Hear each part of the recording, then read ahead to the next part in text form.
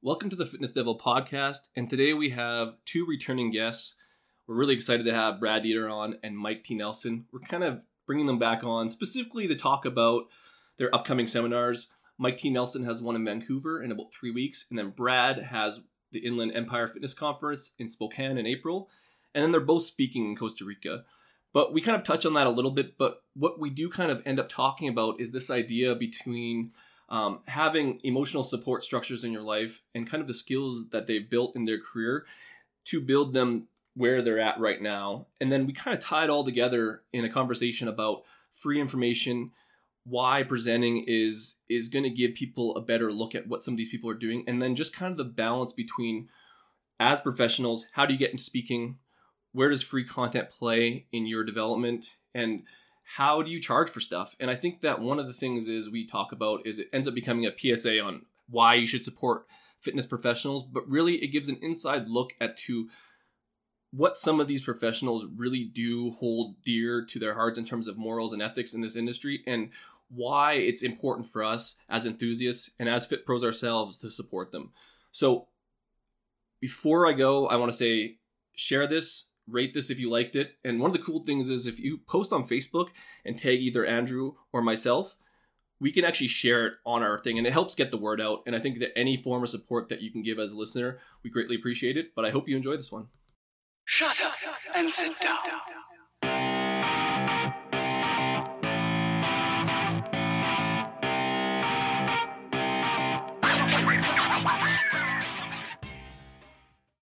Welcome back to the show, guys. I hope everybody's having a great day. No, I normally don't talk like that when I open up episodes, so some rambling bullshit. But we've actually got two PhDs coming on the show today. We always talk about how many PhDs we've had. So we've got both Mike T. Nelson and Brad Dieter, PhD, returning. I'm not going to get too deep into the rest of their qualifications. You can find that on other podcast episodes. They've both been here before. It's like Mike said off air, it's going to take us half the fucking episode just to go through all of the educational shit these two have done in their careers.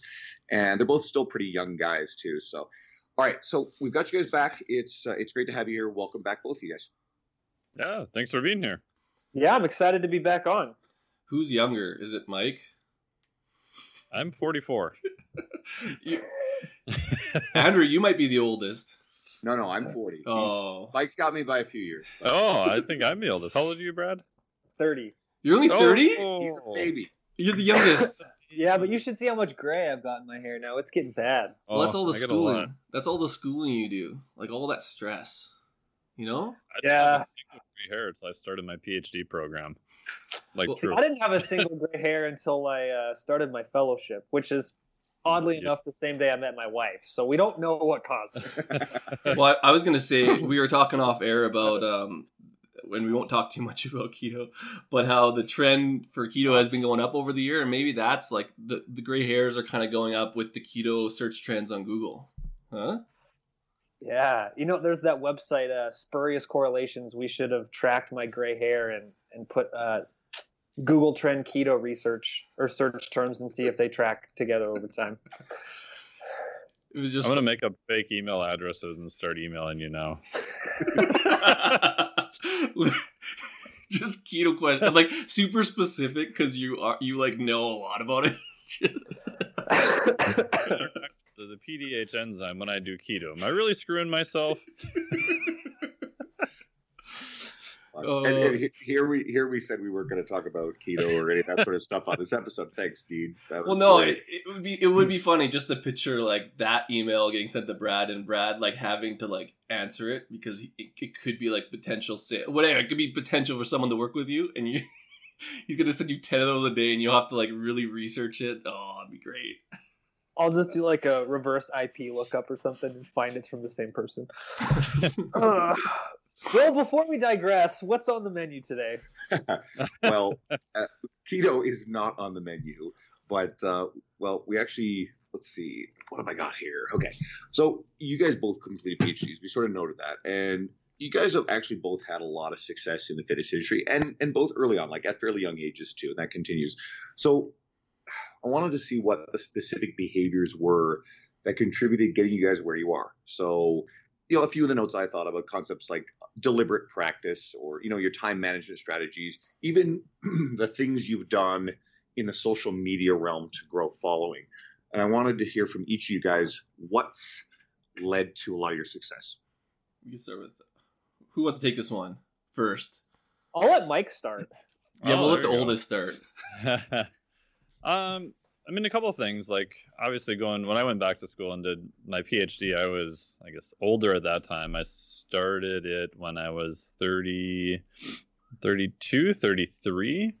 And by that point, I was working part-time for a medical device company, which I stayed with, even though my advisor yelled at me every day to stop my other job. But I was supporting my wife at the time. We got married a few years into my PhD program. I had all my health insurance, all that kind of stuff. So wasn't really much of an option. And then I thought I was going to be done earlier than what I was. So I hired a business coach and started doing more fitness training. And then my PhD took 4 years longer than it was supposed to. So that was quite an interesting nightmare. But the thing that I learned with it is just prioritizing. And I mean, for training, I literally had 4 places I could train. I kept a kettlebell under my desk at the University of Minnesota. I was literally doing swings in the lab sometimes at like 10 o'clock at night. I could go to the university rec room. I had a punch pass at another gym that was halfway between my home and the gym. And then I started converting my garage into a gym. So just by having that option of other places to go, even if I had a very short amount of time, that kind of kept me sort of sane, I guess you could say. And just in terms of prioritizing, trying to look at schedules. And a big part with that too is realizing that little things are going to happen and stuff is going to get dropped. That's just kind of the nature of it. And then I would say fast forwarding from there, I did try to still keep out as much content as I could. And I think that was beneficial, because especially one of the benefits of being in the lab, and Brad knows this too, is that you're just constantly exposed to all sorts of stuff. I mean, the very first blog post I ever wrote back on Blogger in I don't even know, many years ago now, it seems like. I was just hanging out in the lab taking classes, and they're like, hey, what burns more calories, running on a treadmill for 30 minutes or walking, right? So if you equate them to kind of the same movement, is, EPOC and other things like that useful? Now, at the time, there wasn't much data on it, and we're all kind of sitting in the lab staring at each other, and I'm like, why don't we just test a couple of people? We got like $40,000 of 2 metabolic carts here and 2 treadmills. I mean, it's pilot data, but there wasn't any research on it. So that was like one of the first blog posts I wrote up about it. So being exposed to content all the time, I think, was beneficial. And part of the writing process for me was just getting thoughts out of my head. I mean, even back when I had the Blogger site, when I cut it off, I had 343 articles that I never published. What? That were like in some form of, completely undoneness that I just never finished. And so now I've actually killed 2 websites. The last time I killed my other website, I had almost 400 articles I never published. And even now, if you go in my Evernote, I started a folder of articles I should finish at some point. And there's like 500 things in there. Did they just change? Or you just didn't like them? Part of it is I have this bad habit of starting stuff and not getting it to the point where I feel like it's finished enough to put out there. And for me, editing is very different than writing. I can write, and I found I have to write as sort of just a stream of consciousness, get it out, get it on paper, get it in the computer. And for me to edit best, I have to save it and then edit it usually the next day. Or if I have to edit the same time, I will literally change my environment. I work at a co-working place sometimes where I'll write. I'll come home after I lift at my kitchen table, and then I will edit at that point. And now, actually, my wife helps me with some of the editing stuff. So I'll tell her, I'm like, okay, this is only 80%. I know it's kind of crappy, but I just need someone else to look at it for a couple of days and then kick it back to me. I'll look at it again and then publish it. So I've gotten better, but even then, still, a bunch of stuff kind of falls through the cracks where it's like, oh, I should add more research to this. It's 60% done. But I'm getting better at just sending it to her, and she can be like, yeah, this whole paragraph doesn't even make any sense. Here's a list and then of I kind 5. of know what to fix instead of just hyper-analyzing everything forever. Here's a list of 500 papers I wrote, Jody. Yeah. This is Oh, totally not to do that. That doesn't work so well. this is terrifying because we talked last time on your podcast about how you're prolific and how you're sending out emails almost daily and writing all this stuff. To think you have that much unfinished stuff. It's funny. It's sort of something I've started to get into because only recently did I, last 6 months, put up a website, started writing articles for it, working on some other ideas. And yeah, I do the same thing on a much lesser scale, where I write a bunch of stuff and then put it down, and then haven't necessarily gone back and finished a few things. But I think it's a really good idea too to do this.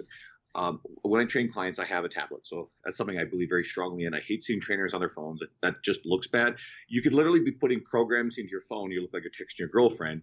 You can be on the tablet. You can be texting your girlfriend. It looks like you're actually putting in notes about your training. So Great hack. it's more the presentation. But it's still it's the way people perceive it. But side note is, I always, if a conversation comes up with a client and I'm like, hey, fuck, that would actually make a really good Facebook post or a good article, then I immediately write it down, because you will forget it. Don't even try to pretend like you're going to remember this shit. Get it down immediately.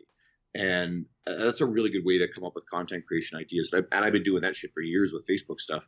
Brad. Yeah, I was going to say, Brad, how many papers do you have in the OneNote or Evernote? Yeah, you know what's interesting is I think Mike and I share a lot of similarities, but I think that's probably one area where our style is different, right? So I probably only have 2 or 3 pieces that are unfinished. Bastard. See, we differ. I finish things. Well, it's not that. It's more like my writing process is a lot different, right? So if I have an idea, I don't just sit down and start writing. I think about it for 6 months, 12 months, and then I start writing, right? Because that's just my style, is because I'm always coming across things that are like, oh, I thought I knew this, but I don't. And so I'm always in my mind, piecing together ideas, and then I write them. So if you look at my website over the last couple of years, my personal one that I haven't written much on, is my articles tend to be more big picture stuff. I kind of piece things together before I start writing. So that's a little bit different. But to kind of your original question, I think some of the common themes, at least that Mike and I probably share in terms of how we've gotten to where we are is, one, we focus on our craft, right? And the quality of our work and the depth and level of intensity to our work, right? So I don't think either of us have spent a lot of time just trying to gain as many social media followers as we have, right? No. That's a byproduct of what we do, but that's not my focus, right? I've never bought clicks or likes or anything, as I've focused more on the actual craft. That's kind of Andrew. I got a question in there, because, and of course I don't want to sidetrack this too much, but we actually had this conversation recently with Sohee Lee, Eric Helms, and it's worth getting your guys' thoughts on it too, because you basically hit on it. I feel like a newish generation of fitness professionals, some of them, obviously Instagram tends to be the focus point for this, but they're very, very focused on building following and credibility and career success, and following is a key metric for that. Whereas you guys are part of a previous generation of fitness professionals. I feel like that's the generation I have followed and identify with. I feel like John Romaniello is a really good example of that. Dean Somerset's a fantastic example of that. See, I snuck him in again. Brad, you get a Brett Contreras, who obviously has also had the big following. And it feels like now there's a different approach versus the way you just described it, focusing on quality, the content. And one of the things that I've asked people is, does that make us right? Just because, as Dick Tuminello said, you sort of have this gatekeeper syndrome where the way that we did it, or the way you guys did it, because I'm not quite in your level for that stuff. Does that mean that we're kind of being like Clint Eastwood on his porch with a shotgun yelling at kids, saying that, oh, these kids are doing it wrong and this is wrong? So what are you guys' thoughts on sort of the way that you guys grew up and did in the industry versus what we're seeing more of in the Instagram space? I mean, I don't think your assessment's wrong, right? I think you've hit on something fairly important.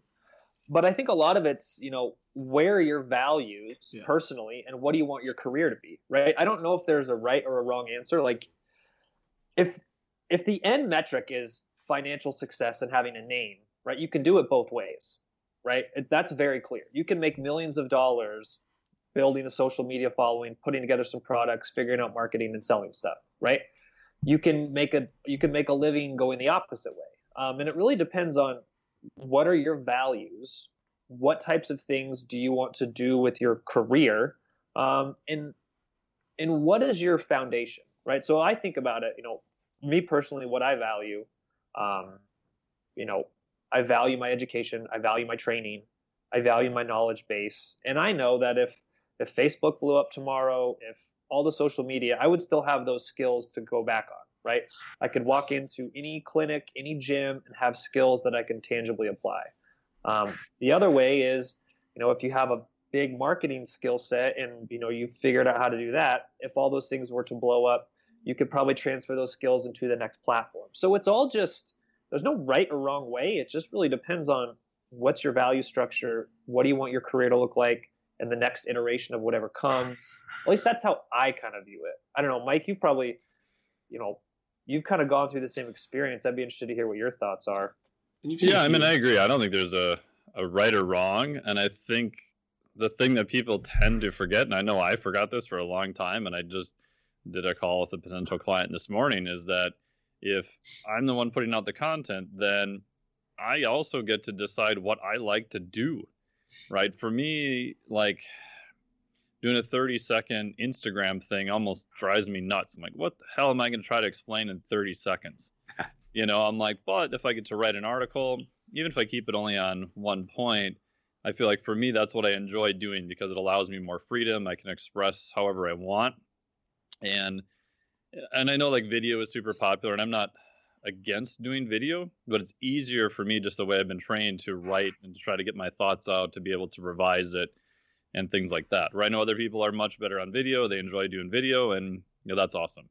I mean, to me, video I use more as teaching, almost like a course and things of that nature, where I have it be more interactive, just almost like teaching online. And like kind of what Brad said also is that I always think of, okay, what skill set can I have independently of technology, right? So the flip of this in the fitness industry is there's always some new technology, and some of it's very useful.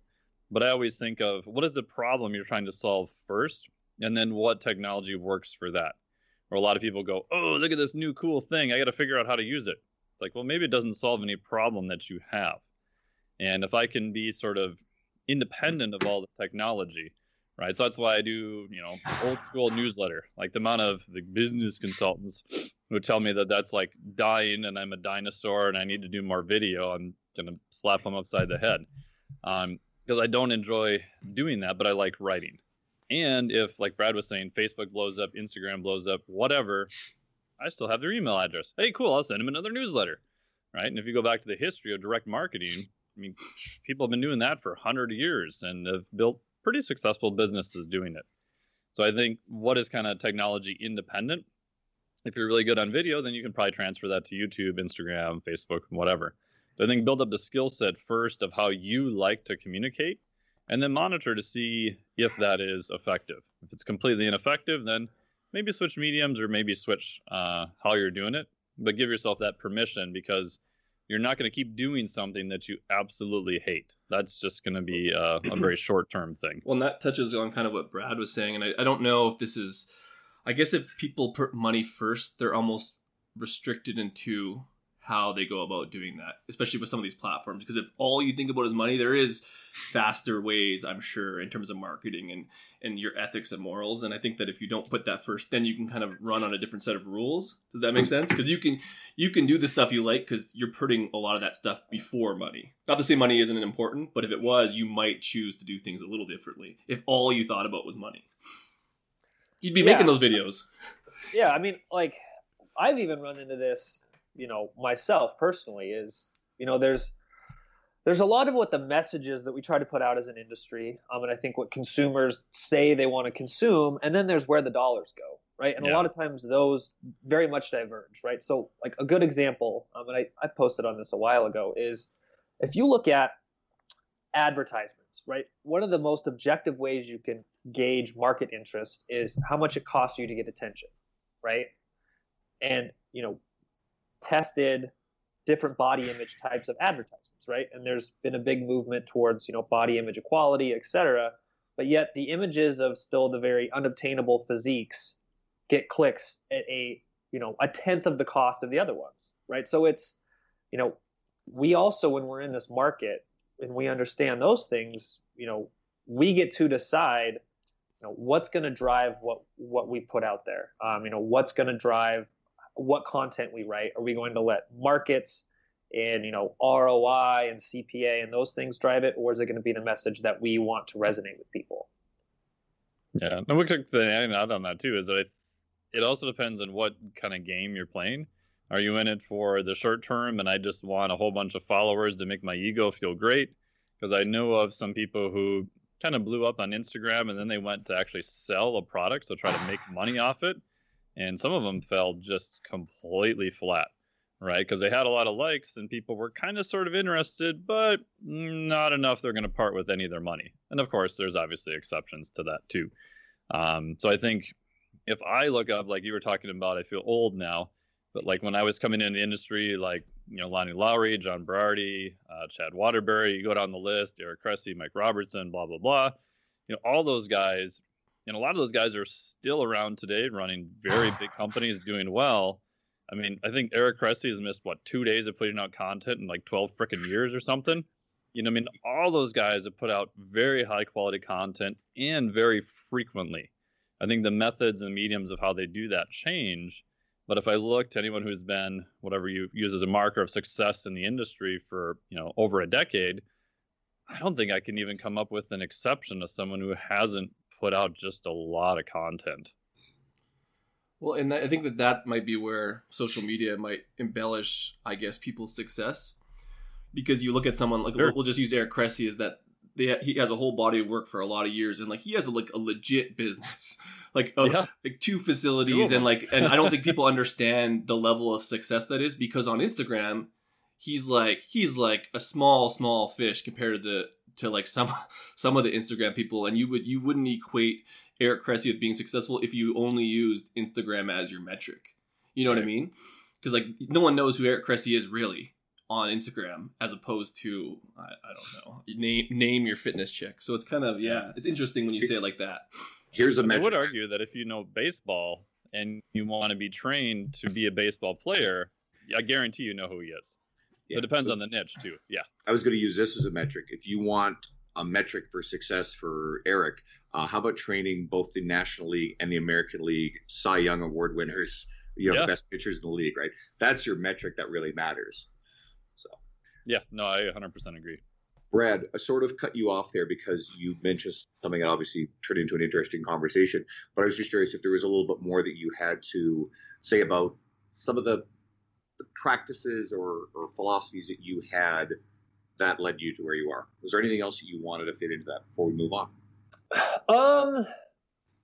One thing that I've always tried to do, and I don't know how successful I've been, is this idea of, not getting trapped in the current spot you're in and adapting to what your, new responsibilities are, right? I think a lot of people, end up trying to do the same thing for a long time and don't adapt, right? So I think, I follow my career arc, for example. I did my PhD, I was in a lab, I did a fellowship, I kind of transitioned into industry. I started taking more of an executive role in ownership in a couple companies.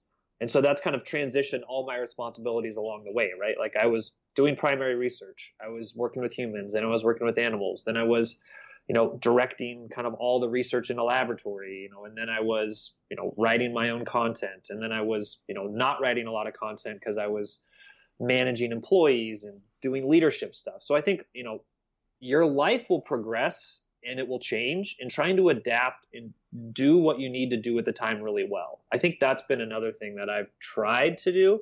I don't know how successful I've been with that. I think along with that has come, some things have been dropped. Like my social media presence has not been super heavy over the last year, right? Because my focus has been elsewhere.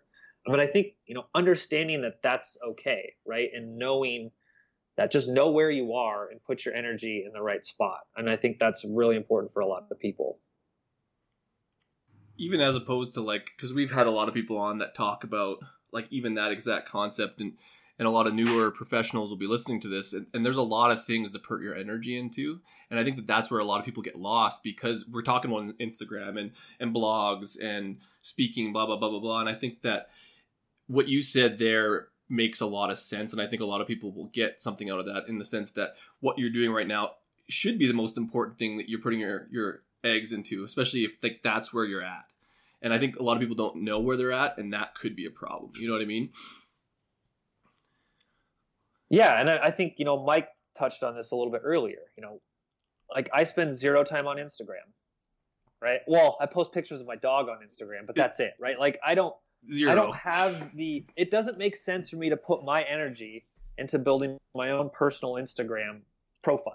There's just that doesn't mean anything to me, my career, what I'm doing, all those sorts of things, right? It would be a good ego boost, but I don't feel like that's where I need my attention. And I don't feel like the people in my life would get any value from me doing that. Except from the people who like to see pictures of my dog, right? That's an example of, understanding where to leverage yourself and your time and your energy and your skill set.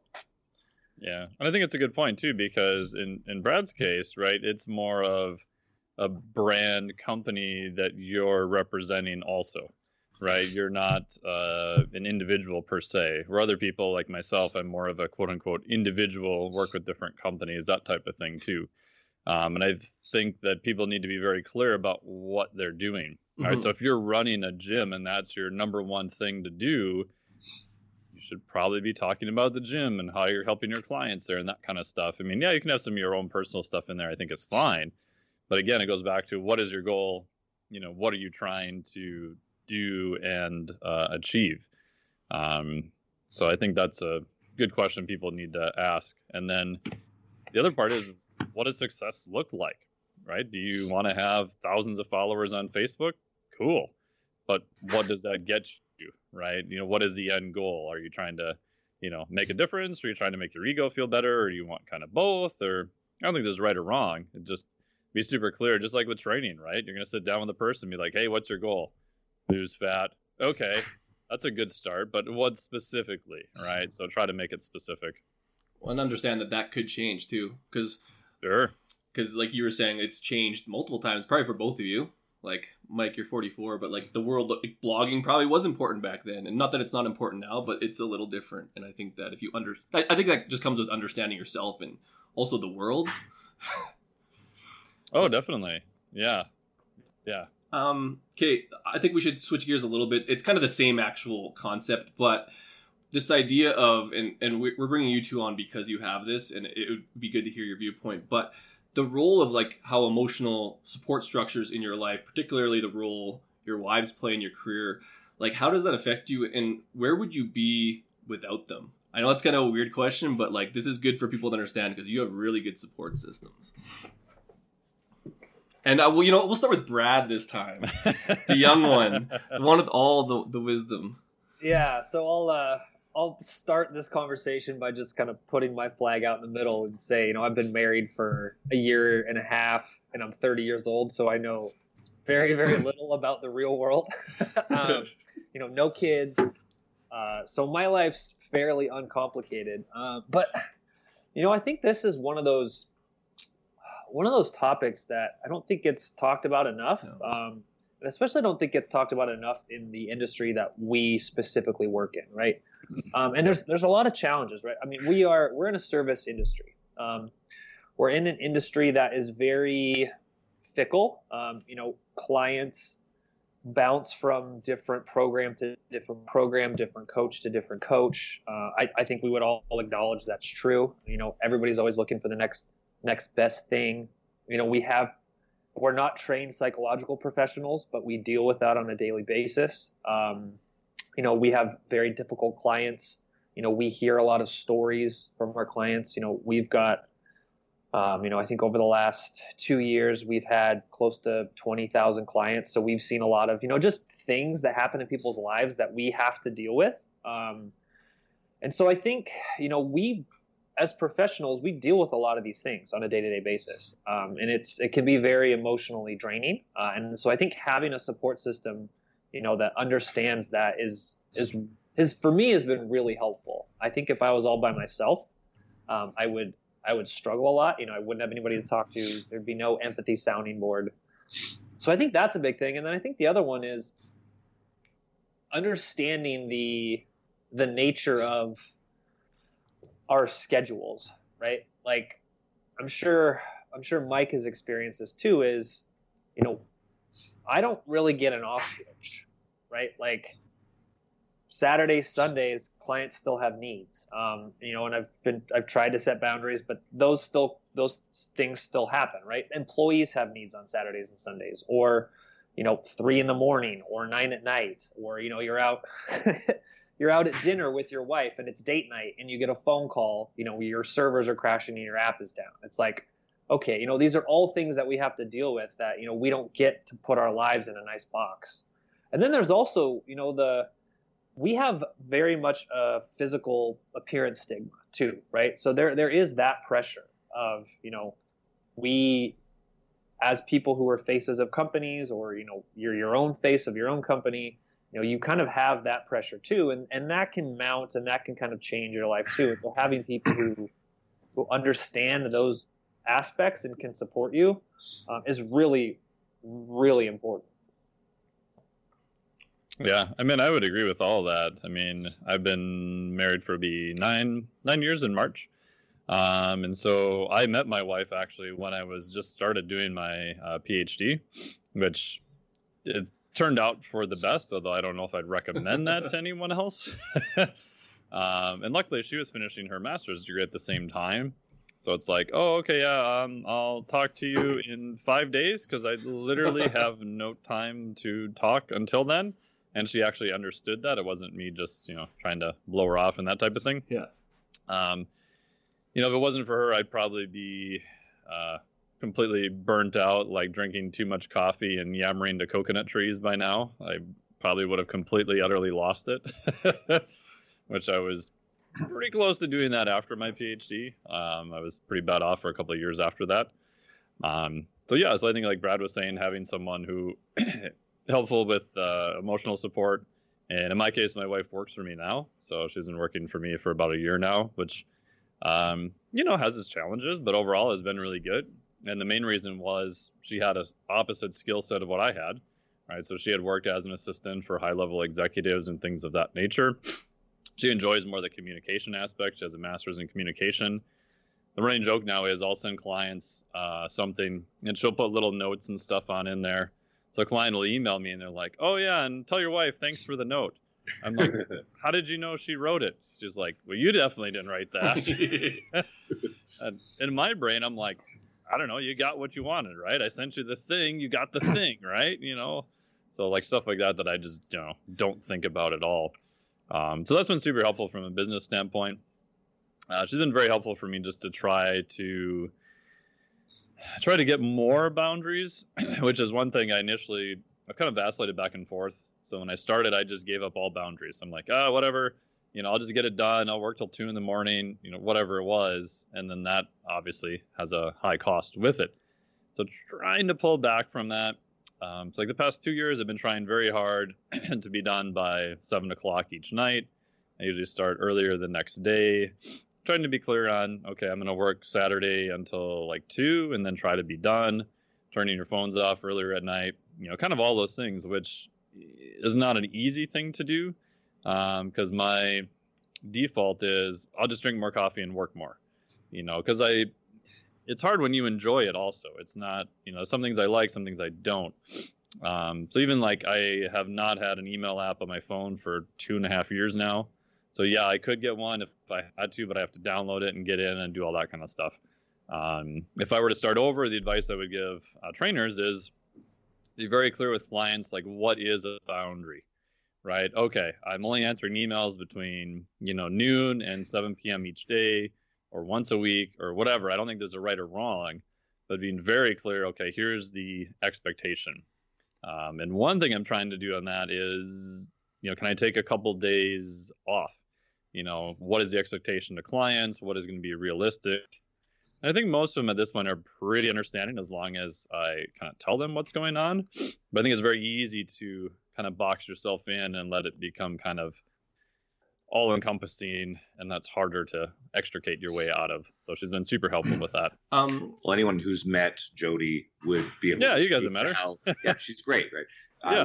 We met, and actually I Jody's the intended best. to mention this later about like we'll get into a question about like you guys as speakers and conferences and stuff. Sure. But yeah, like I first met you in 2017 in May at the Kansas City Fitness Summit, and of course Jody was there right there with you. No, God, she's a ball of sunshine. She's just so sweet and wonderful, and yeah, if anything, you can really tell the degree to which she both complements and enhances your work.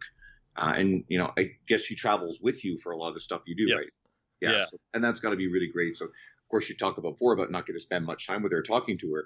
I guess you get to make up for that now, where you guys really get tons of time. Well, that's a cool story. And that's why she ended up working for me, because one, I needed someone else, and two, it's like, well, then we get to travel together.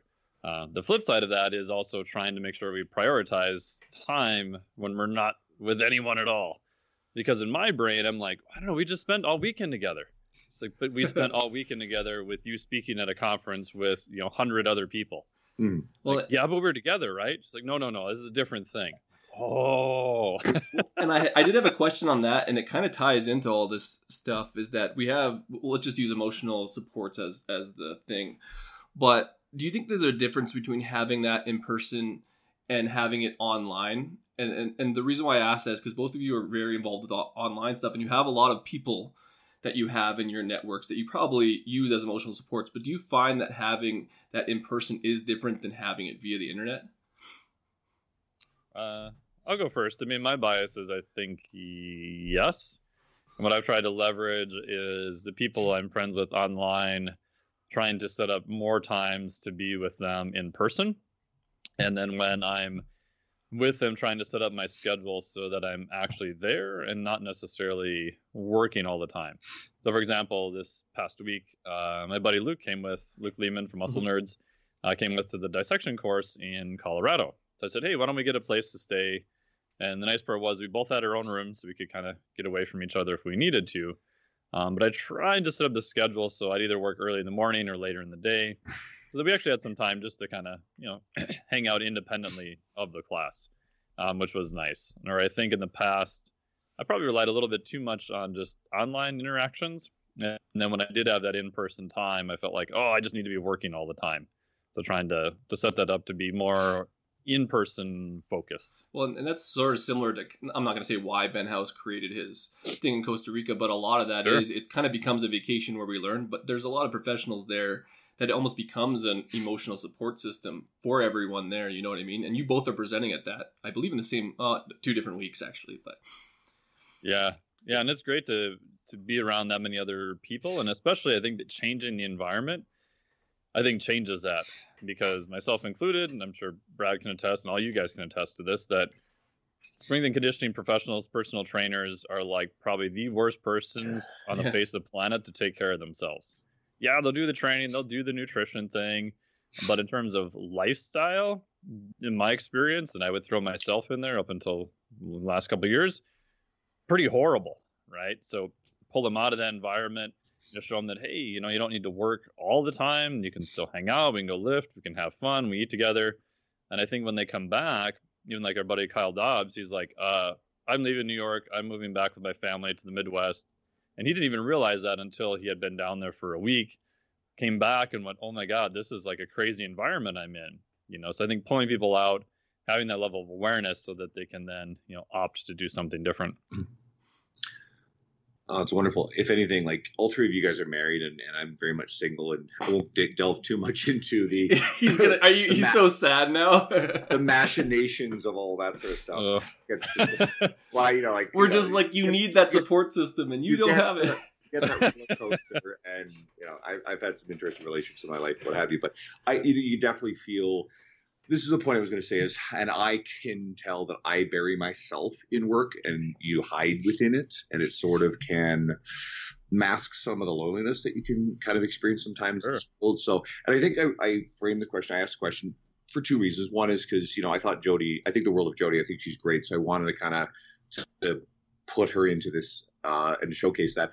But also just because I find this really interesting, where I know for a fact that I very much lack that support structure. So, and that's a more complicated conversation. I don't want to get too much into my personal shit, but I think I look at people who have those sort of things and I admire those kind of relationships, and I think that they're probably really, really great. Of course, what you see on the surface in everybody's situation is not always the truth. Sure. But I think, at least with both of you guys, it shines through that you guys have really, really great lives and great support I'm structures. not going to come on here and trash their wives on the podcast. So regardless. I think the other important point, you brought this up, Andrew, just now is, and I'm sure Mike has experienced this, is at times in my life, and probably even still currently, do use like your work and what you do and always being working as like a shield, right? It's like, Sure. If you're working, you don't have to deal with everything else. You feel like you're being productive. You kind of feel like you have this like shield against the outside world. But what you don't realize is that's slowly eroding everything else around you, right? And it very much is. And it's taken a lot of my wife to really show me that, right? Like I didn't realize a lot of that. I was like, no, I have this work mindset, and like that's all I'm going to do. And then people start to kind of call you on your own crap, and you're like, yeah, like I'm not doing this because I really love it. Sometimes I'm doing it because it is a shield from everything else I don't want to deal with. And having people that not only support you but can also really have those hard conversations with you to kind of pull you out of that is also helpful, right? Like it's not, those relationships should not just be this like, oh, everything's great all the time and everything's perfect. It's also like you need people who can challenge you and really break down a lot of those things that you either can't see or just don't want to deal with. I bet you there's a lot of fitness professionals who are probably to some degree very much within that realm or dancing around it too. And I think you see it if you go and attend fitness conferences, which we're about to talk about. I think you get a whole bunch of like-minded people get together, a few beers, and you kind of get to see a bit more of that. So yeah, and the part I would add to that too is that one of the big realizations I had was that, you mean the behaviors that served me very well at the beginning of my life may not continue to serve me as well. Meaning that it's like when I was doing my PhD and working, it was like I was taking caffeine power naps in the back of my jet at 9 a.m, just to make it through the day, right? Because my thought was, I'll just work harder, get through engineering school, get through my PhD work. If I just work harder, drink more coffee, listen to more death metal, it'll all work out. And you can do that for so long, and you can be successful doing that, whatever your marker of success is. The hard part then is the change, because your brain neurologically goes, oh, this is what I did to be successful, therefore I must continue to do this to be successful. Yeah. And to realize that, okay, at some point, you probably need to rewire that a little bit. That I probably shouldn't exist sleeping 5 to 6 hours a night the rest of my life, right? There's other things, to do outside of that. And one of the questions to make it practical for trainers is I'll ask people, I'm like, okay, what do you do for fun? And you cannot say exercise. And like half the time they're like, they like have no idea. And like one of them, and I got this from Ben House too, is that, okay, you want to take 1 hour a week for yourself, go do something by yourself. I don't care what it is, but you have to tell me what it is, and you tell me the time. It could be play guitar, read a book in the park. I don't care. It can't be exercise. And it's amazing how like 1 hour a week for trainers is very hard to do. So I think trying to prioritize that downtime. And for me, I found if I go kiteboarding, it's almost like forced prioritization. Not only do I get to be outside, it's nice, I get to hang out with people, but when I'm kiteboarding, I have to be kind of focused on what I'm doing or some really bad shit happens. But yeah, it's also fun. So it's a way to kind of find different activities. For somebody that's playing an instrument, whatever, right? Something that puts you more in a flow state that's not exercise, to kind of give you that comparison to kind of pull you out of your current state. I was going to say, even like we would just consider that environment, but the environment will show you that the current environment that you've been operating in has its flaws. Especially when you're going so hard at, like, let's just say studying, and you go play guitar in the park, you're like, oh my God, this is what the other side's like. And you kind of almost need that input. And I think a lot of people don't get that input if you get on that track of doing the same thing over and over again, that you forget what other stuff's like. Oh, yeah. I think this is actually important to point out too. And I hope, sometimes I feel like these episodes of conversations tend to skew a bit more into speaking to our fitness professionals versus the enthusiast side. I hope that this stuff transcends industry. So any enthusiast who works in any other capacity, this stuff should be extraordinarily relevant. So I hope that people are able to grab onto that and don't always think that, hey, we're talking specific to the fitness professionals. Because I think we do, as fitness professionals, tend to like to speak in that.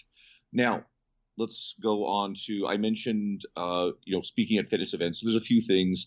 This is how I met both of you guys. I mentioned, Mike, how I met you and your wife in May in 2017, the Fitness Summit. And then Brad, you and I got talking before this, but we met in Spokane in April, right? So the previous April.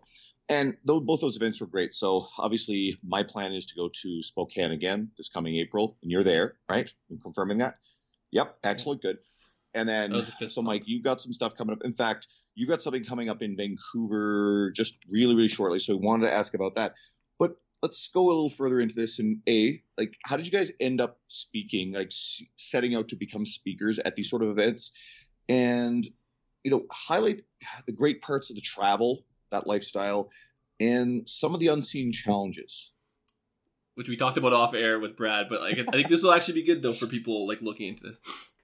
Mike, you want to take this one first? Sure. How I got into it was the first time I think I did anything at I would say a bigger event, right? So a bigger event, more than 100 people, was I got asked in 2011 to speak at the ISSN conference on metabolic flexibility, which is my research area. And at the time I was a student, I literally had no money. And I asked the organizer, Jose Antonio, I said, hey, do I get paid for this? I said, I feel bad asking because I said, I have no idea. He's like, well, if you can find a sponsor to pay your way, then yes. Otherwise, you'll get into the conference for free, but we don't pay speakers, which is, very typical academic model, for better or worse. I was like, oh, crap. So I said, no, man, I can't do it. And then I saw the lineup, and I saw that Lou Schuler was presenting. And I'm like, oh, Lou Schuler's presenting. Like, one of my things on my list was, get an article in Men's Health that Lou Schuler would edit. And I called Joey back, and I'm like, yeah, I want to speak if it's still possible. He's like, oh, great.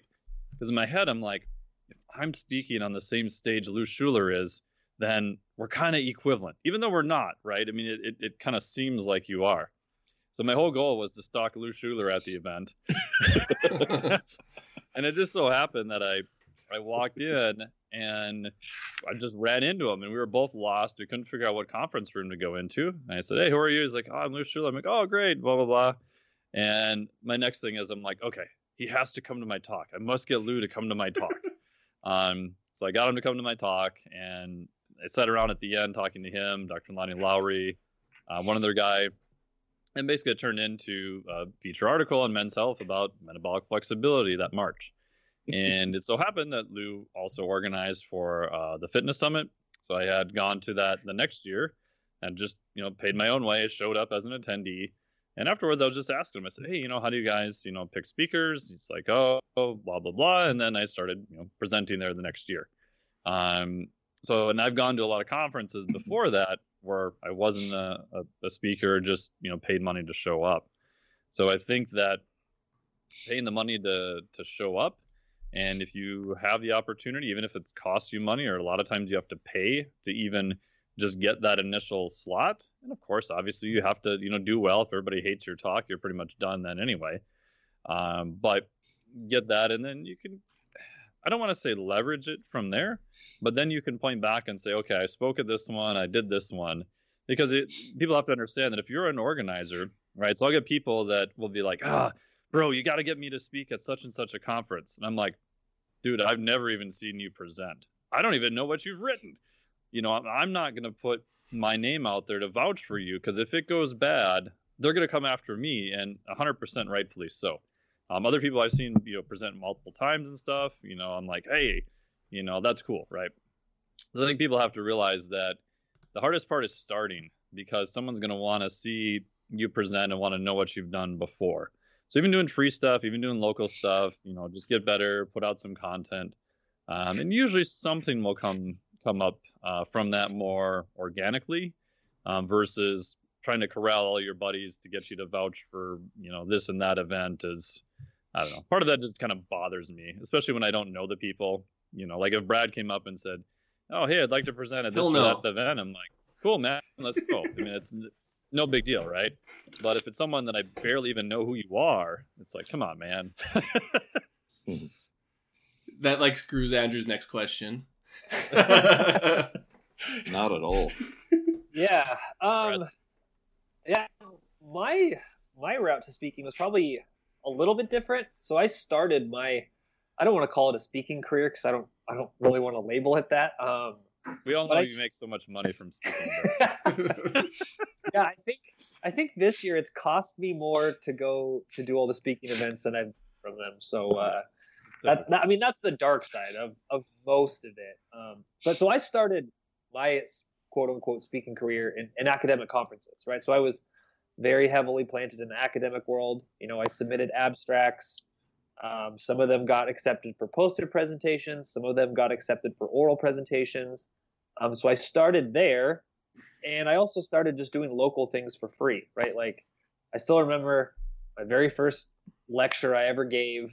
I organized it myself at a gym that I was training at. And like I paid for all of it, and I convinced a few of my friends to come. Like that was where it started. So I kind of worked on my speaking skills.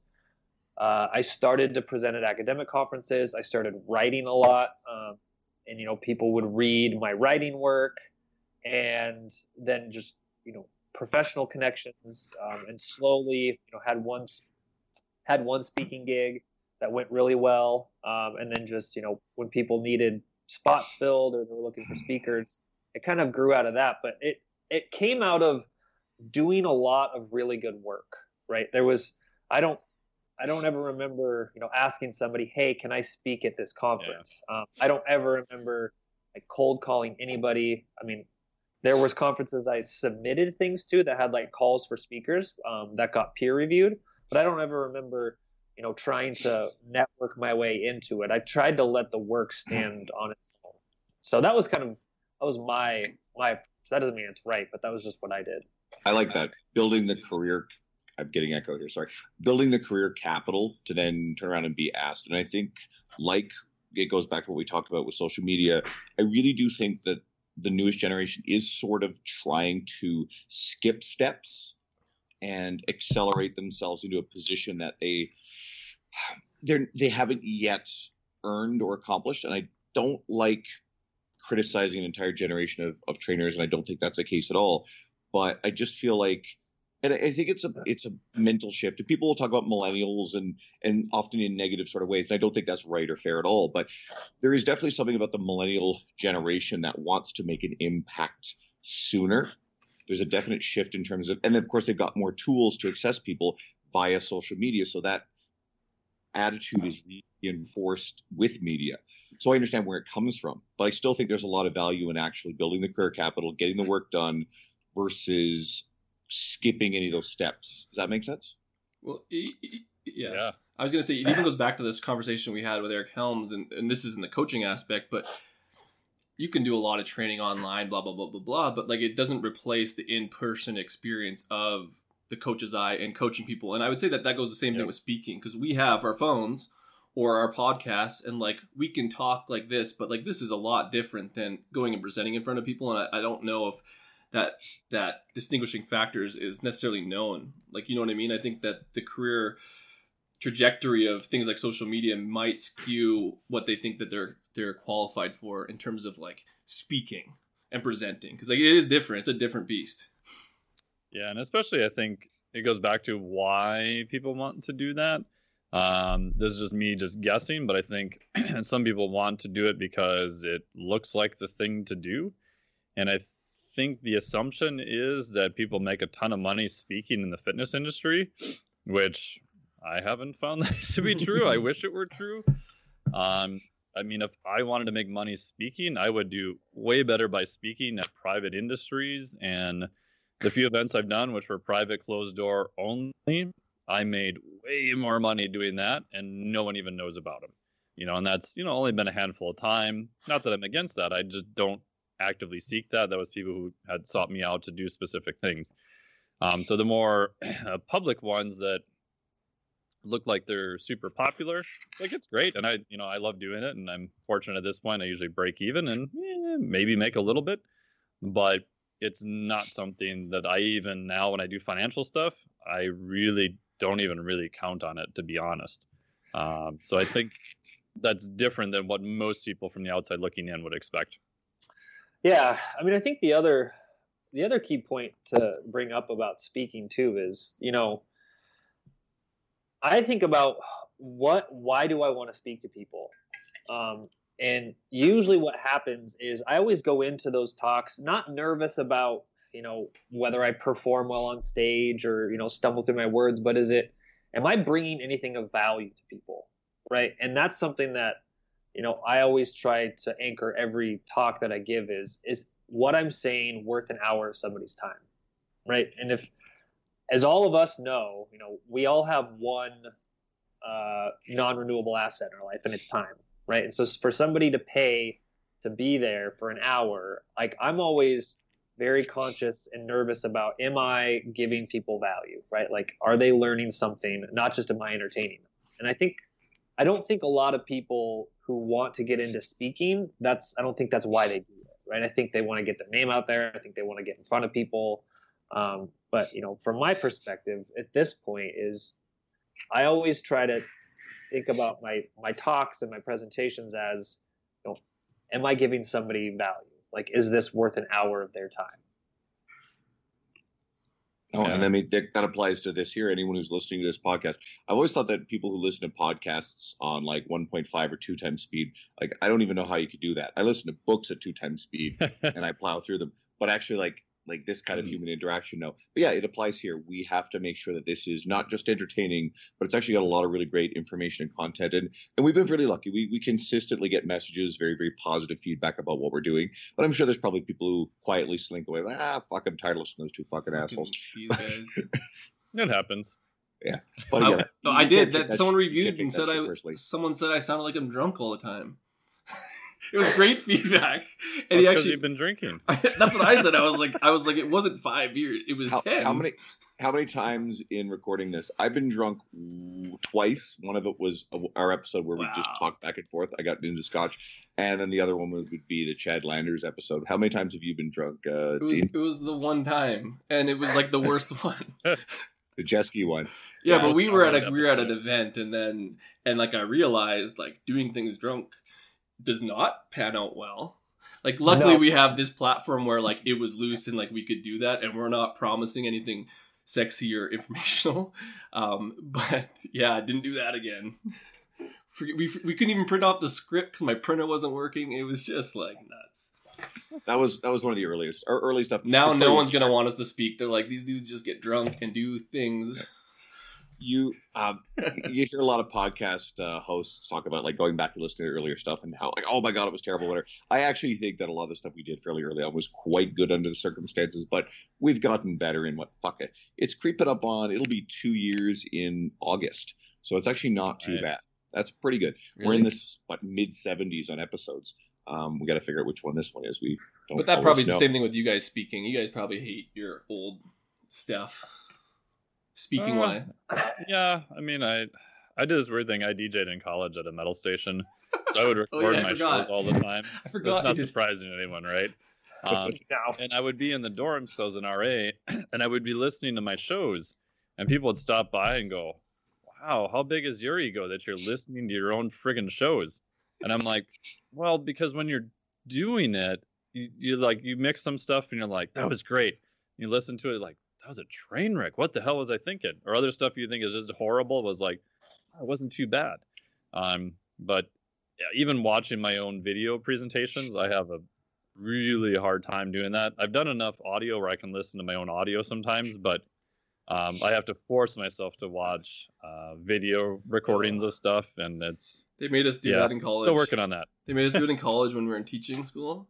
Essentially, like you had to film your lesson to your peers, nonetheless. Like you've never taught in the classroom, so they're gonna make you teach in front of 40 of your peers all doing the same thing. You have to record yourself, watch it, and write an essay on all the stuff. It was the worst experience. It was a good experience, like it really was, but it was horrible. Like you have to watch yourself do all the stupid shit, things like that. And then like these, and we can't see that on this, but I even watch that now because I'm like evaluate people, but I'll see like people move their hands and stuff. Is the worst.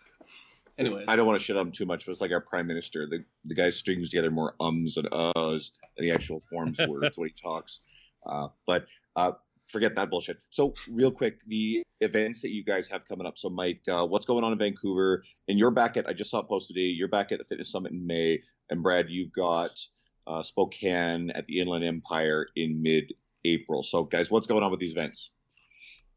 Yeah, I'll be doing, I'm just checking my calendar here, a 2-day seminar in Vancouver, the 9th and 10th of February, all about intermittent fasting, ketones, and the role of carbohydrates.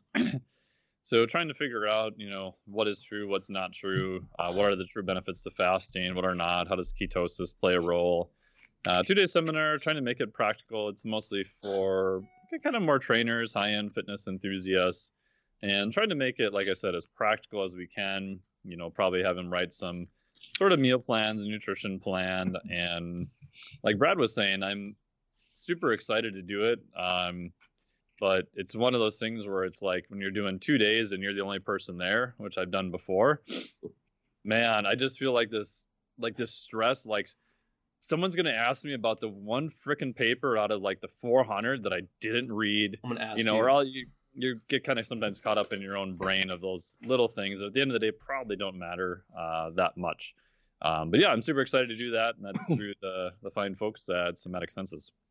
Cool. Where do people find, if they want to look at that and possibly sign up for it, where can they find it? Because that's the one that's coming up right away. Yeah, the best place is they can just go to my website, MikeTNelson.com, and there'll be a calendar on there. So they'll be able to scroll down and be able to find there, and that'll take them directly to the website and the sign up and everything there. And it's in Canada, which we have like a lot of viewers Vancouver. there. Yeah, which is pretty sweet. We don't get many speakers. Like Brad won't even come to Canada. It's too small for Brad. They don't let him cross the border now.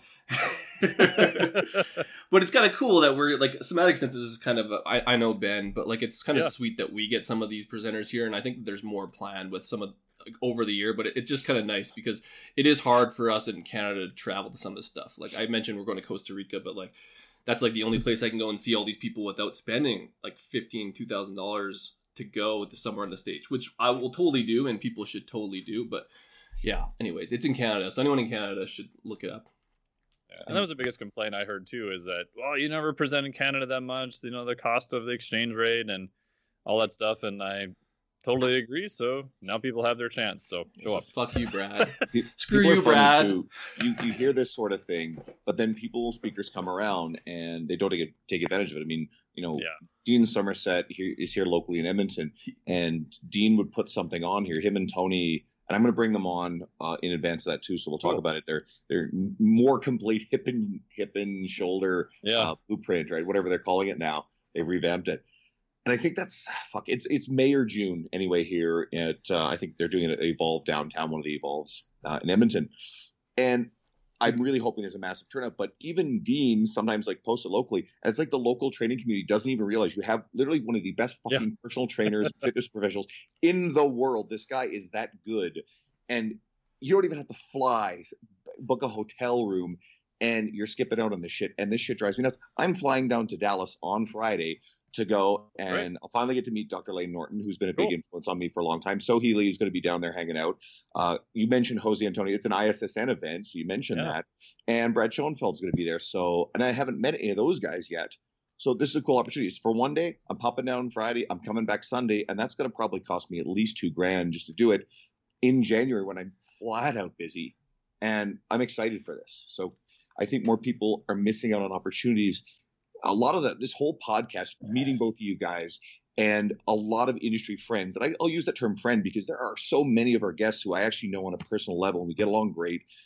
that I've met because of these kind of events. So people who don't take these opportunities and they're wondering why is my career not taking off? My fucking career took off because of this. You got to pay up. You got to pay for the secrets. And I know that sounds so horrible, but like we're going to talk about free content in a bit before we close up. But like you got to support some of these people because this information isn't like you can't read an article and know some of this shit. Like you got to pay your $300-$400, and like it's better than some of the other shit people buy. Like my university degree cost me like I don't know, like a stupid amount of money, and that's with scholarships for football. So I mean, like, and I learned nothing.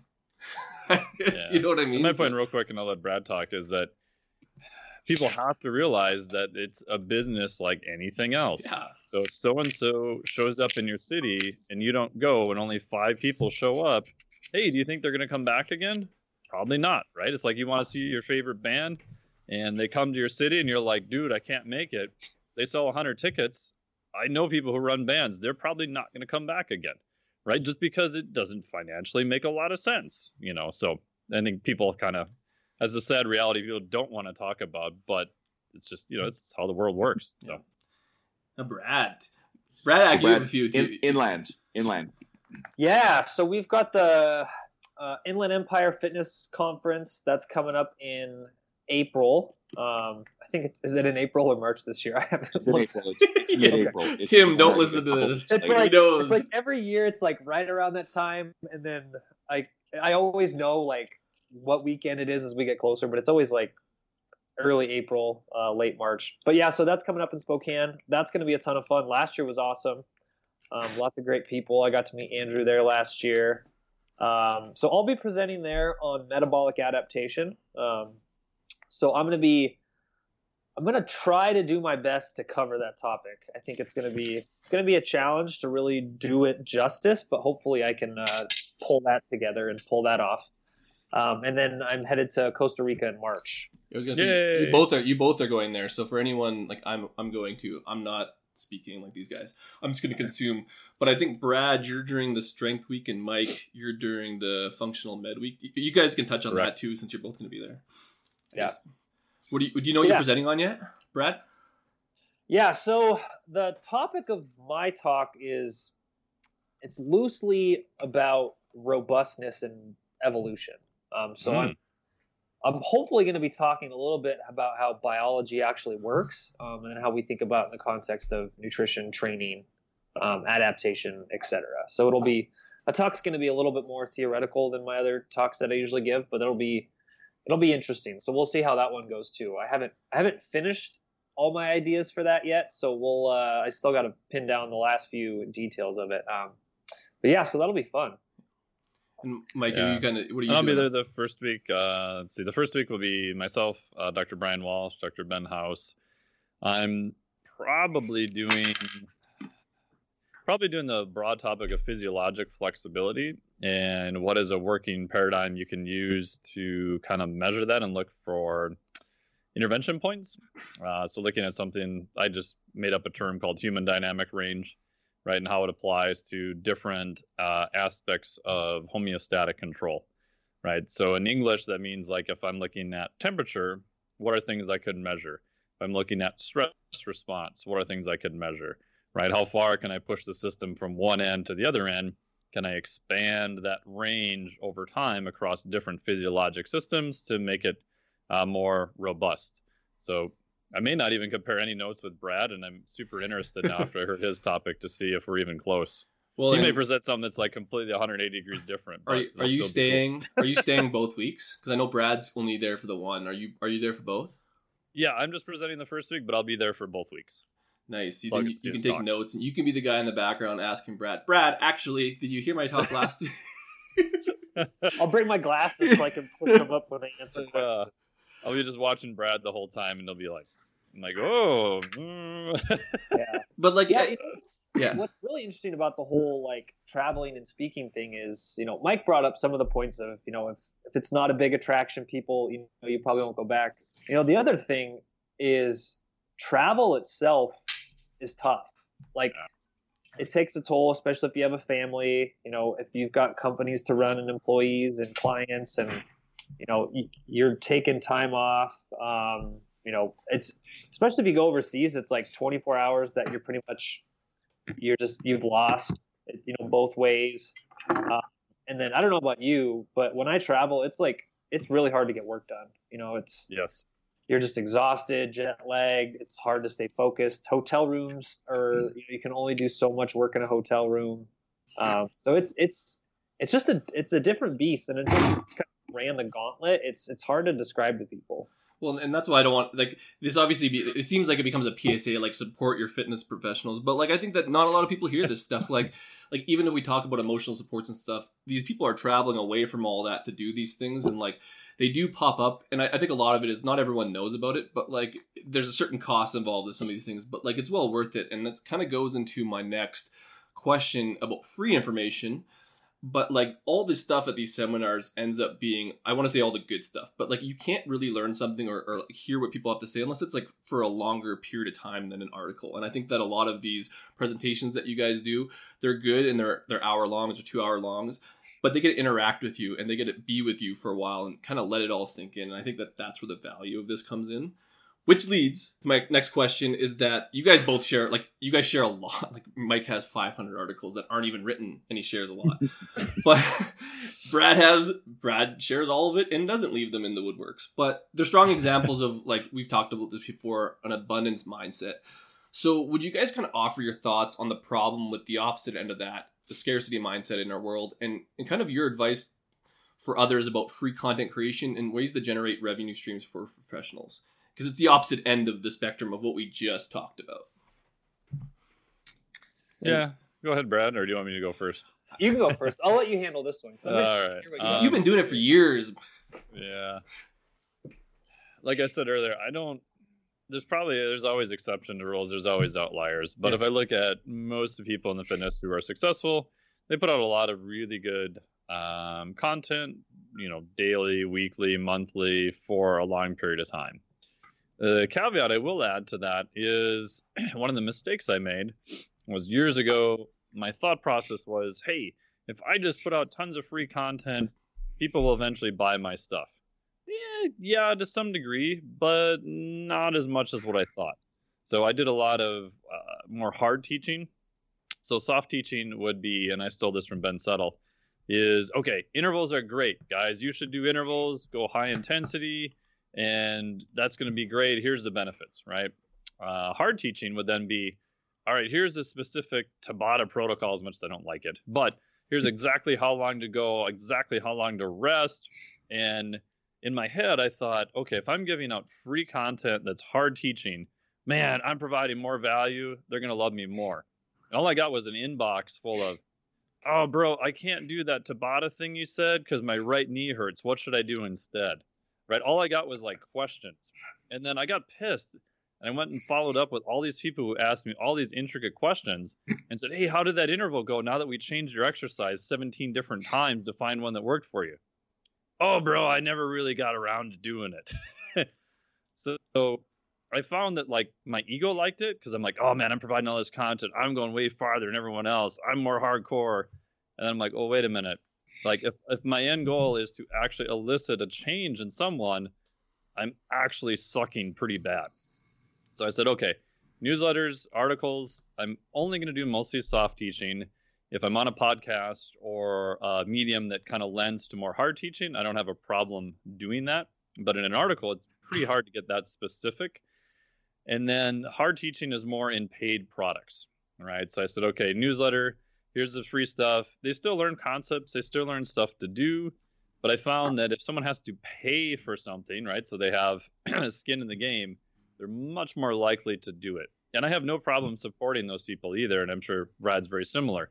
That, okay, if you paid a lot of money to do my certification, I'm going to do whatever I can to help you because you have demonstrated, via money and your time, which are both very important, that this is a serious thing for you and you are going to then apply it. So I think free content is good, but I look at kind of the scale of what's the next action I can get them to take. I put an article out on Facebook. Okay, that's cool. Can I get them to opt into my free newsletter? All right, so that'd be the next thing. Okay, they're on a free newsletter. All right, cool. So I'll have some offers once in a while. Do they actually, buy something to kind of take them to the next level? So I think having some type of scale that you kind of move people through is going to be helpful. Where, 10 years ago, I'm just like, just blast them all free content and everything will work. Yeah, it does to a certain degree, but like all things, right? It'd be like, deadlifts are the greatest, just deadlift. Well, there's a specific way to deadlift. And there's probably a specific way of how often to do it. There's probably a little bit better way to present it too. And Brad. Yeah, so this is an interesting question. And it kind of ties in with a lot of different thoughts I have. One, I think free content definitely has its uses, right? Especially earlier in your career. I think it's a really good tool to learn to communicate. It's a really good tool to get feedback from people. And it's a good way for you to get your thoughts out into the marketplace, right?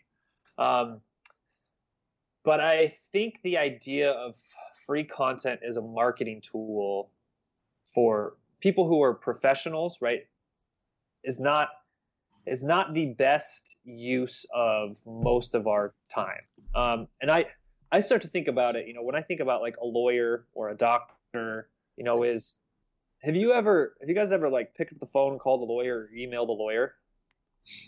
It's a very expensive. Yeah. I know. Right. Like firsthand. they will bill you. You send I an don't email want and it's to. $150 for them to email you back, Yeah. right? Because Oh yeah. you're paying for their expertise and their time. And so, I think free content is a great way to hone your craft. I think it's a really good way to learn. I think it's a really good way to, get feedback. And I think it's a great way to kind of cast a really wide umbrella for an audience.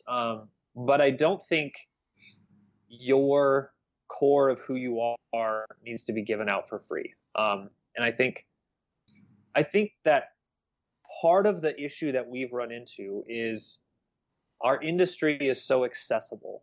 I think there's so much free information out there that we've kind of had a race to the bottom, right?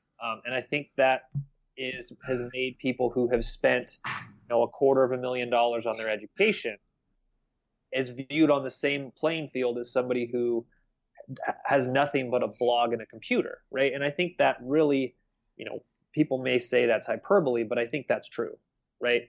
And so I think that's becoming an issue. And I think what's happening is until we start to retrain the marketplace to value a lot of what we do, I think we're going to be trying to climb back up from that. Well, that was a big thing, is like that whole section is retraining it, because everything's so easy accessible, it's hard to convince people to spend money. But when you go to these things, like, and I know just from my experience, like, it's like I call it like the secret society, but like you go to these things and it's the same people, but we all know all the stuff, and then everyone seems to be left behind, and then they ask all these questions, but it's like, literally, you have to go. Like, all the smart people aren't giving you everything, but they don't know that because all the stuff is so easily accessible, and it's all face level stuff. You know what I mean? Yeah, and what's interesting, though, is it's like, at least here's my perspective on it, is you get what you invest, right? Yeah. And I don't think that always means time. Or I don't think that always means money. Yeah. I think it means time. I think it means relationships. I think it means, a lot of stuff. Like, I can't tell you how many people come to my house to stay when they're flying around the country, right? Like Mike, I did. Yeah. Mike drove through and he just stayed at my house, right? And I was like, dude, come on over, totally fine. I have colleagues who will fly into the United States. They'll come through. They'll stay at my house. I've hosted like conference attendees at my house. I've paid my way to go speak over in Europe. I've invested time and money and energy to network with people who have who try to bring the same level of skill, the same approach to their work. And I think when you talk about free content, I think it really starts to, it's not just the idea of it being free, but it's the level of professionalism that's present there. And I think that really does, make a big difference. And I think your mindset of how you approach things changes a lot. I know that for me, like if I pay somebody to do something, what I expect from them is way different than if I just ask them a question. That goes with a doctor, a lawyer, an architect, a real estate agent, whatever the profession is. When you start to put value in it, that relationship changes, right? Like, Mike, those emails you get from people and you respond to them and they're not paying you anything, what's your level of detail and professionalism compared to somebody who's paying you $500 for an interaction? Right? Yeah. It's completely different. And not that you blow the person off who, is asking you a free question, because I'll still respond to emails, but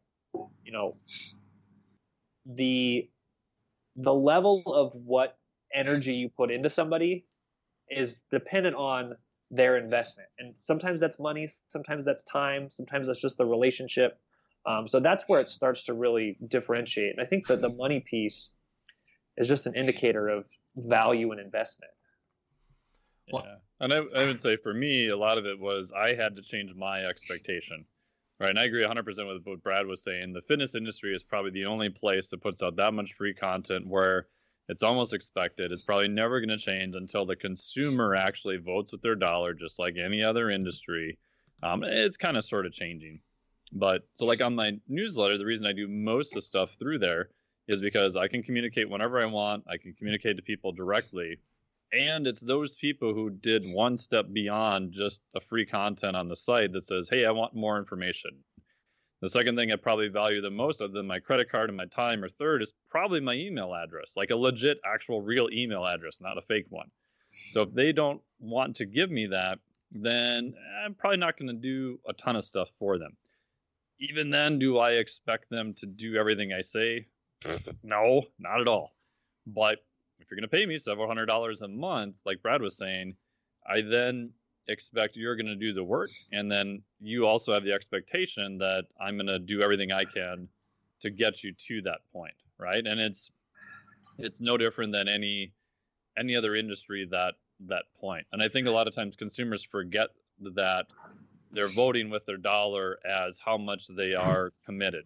Right. Because I'm sure we've all had this. We have people who may not have the most money in the world, but it's a very high priority that they want to achieve bigger deadlift, body comp, whatever it is.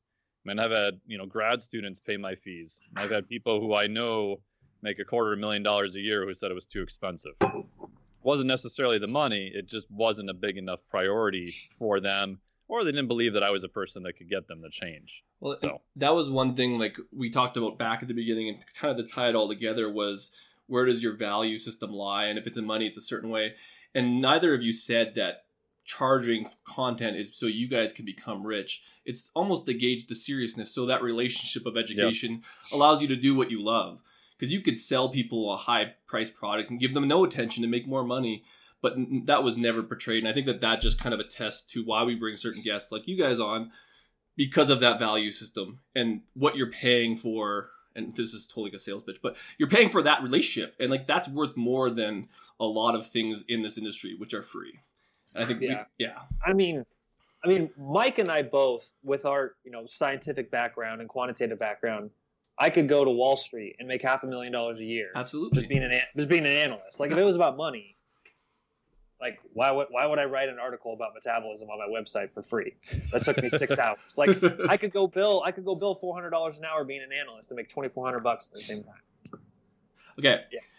I know we got to wrap this thing up. We're actually like right on time. This is like, I'm not asking you about books though. We usually do a book question, but you guys have both been on before, and I honestly I don't really give a fuck about your books this time. What I do want is I want you guys to, and we'll start with you, Brad. Just let people know and remind them where they can find you online and where they consume your content. And then after we'll have Mike do it and then we'll wrap it up. Yeah. You can find me at eattoperform.com. You can find me at Science Driven Nutrition, which I have not put an article out. I just pulled up my website because I was like, when was the last time I published anything? We'll just say it's been a hot minute. Come on, Brad, I want more of your free content for free. Come on, man. Yeah, you can find me there, or you can just you can find me on Facebook. I'm pretty accessible, so you can pretty much find me anywhere. Nice. Mike. Yeah, the best place is just the website, miketnelson.com. If you go to the top of the website there, there'll be a little offer. You can hop on the newsletter for free, and I give you some cool stuff. If you're interested in the certification, it's just the certification is flexdiet.com, FLEXDIET.com, and those are probably the best two places. I sometimes disappear from social media for days on end. So. Well, we obviously really appreciate you guys coming back on. It gets to the point, like I talk about, like making friends in the industry. I consider both of you guys really good friends, and anytime you guys want to be on for something, that's an automatic for sure. This was super. I hope everybody loved it. Guys, if you're not following these guys, please, it's very rare that I could turn around and I won't say specifically, but say any guest we've ever had on, don't follow them, or they didn't turn out to be quite what we wanted it to be. There's been like two. It's probably been two. Seriously. The people that we pulled on here are great people. They're industry professionals who we respect the hell out of, and we want to share with you guys. So give them a look. It's funny. Guido and I never do this, but if anyone's listening, if they actually want to follow our social media, because we fuck around too, Andrew Coates Fitness on Instagram, or follow me on Facebook. I tend to write more on Facebook, and of course Guido Power on Instagram, and he writes on his Facebook as well. So we're actually pretty accessible. And thank you to listeners, guys. We really appreciate you checking this out. If anyone is finding this for the first time, Brad's been on 3 times, once with our buddy James Krieger, and once solo, and then Mike is on his second appearance too. And we've named a bunch of other people who have been really cool guests. So hopefully you'll check out another episode we've done recently, something fun. And if you like it, subscribe to us, give us a 5-star review. Those are always really appreciated. Thank you so much, boys. Yeah, thanks, guys. Really appreciate it. Awesome Yeah, time. it was a blast. See you guys. Shut up and sit down.